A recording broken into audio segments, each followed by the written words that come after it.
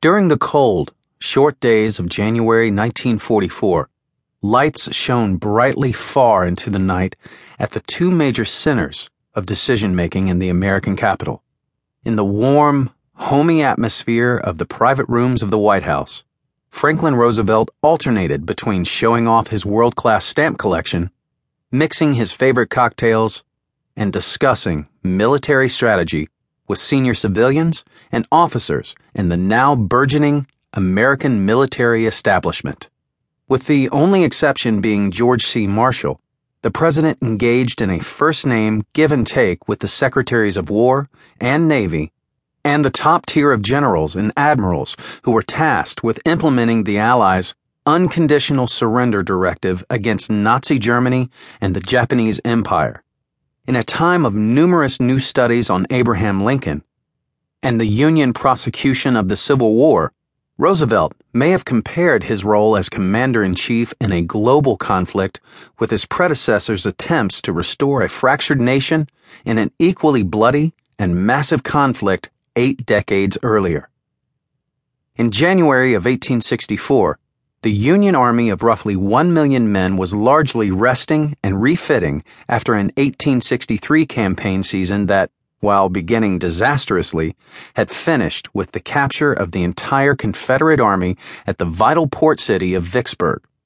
It had defeated Robert E. Lee's most ambitious foray into the North at Gettysburg and seriously crippled a second rebel army in the hills around Chattanooga. Lincoln was just about to name the hero of Vicksburg and Chattanooga, Ulysses S. Grant, as his commanding general, and, whereas the rebels still held substantial portions of their seceded Confederation, there was something between hope and expectation among citizens of the North that the coming year, 1864, would turn the course of the Civil War irrevocably against the rebellion. Now, in early 1944, Franklin Roosevelt was sitting in the same office as Lincoln had sat, planning strategy of war that was global instead of national. With both mighty allies and fanatic enemies, capable of flinging into battle forces that were many times the size of those that fought the war between the states.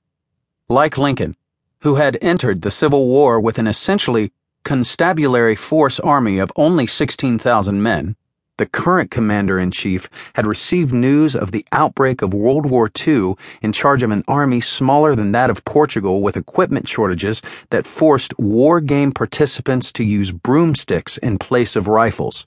stovepipes to substitute for mortars, and bags of flour standing in for bombs and mock air attacks. However, now the nation that had entered the war with only a few dozen modern bombers and essentially no first-line tanks had become the arsenal of democracy, which meant that American aircraft factories could replace in a few hours the equivalent of all the planes lost at Pearl Harbor.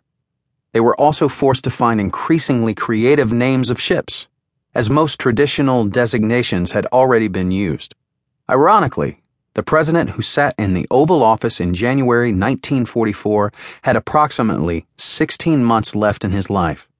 the same destiny that faced Lincoln at the same point in 1864. While Abraham Lincoln had to develop a strategy with his most trusted generals to recapture all or part of 11 seceded states, Franklin Roosevelt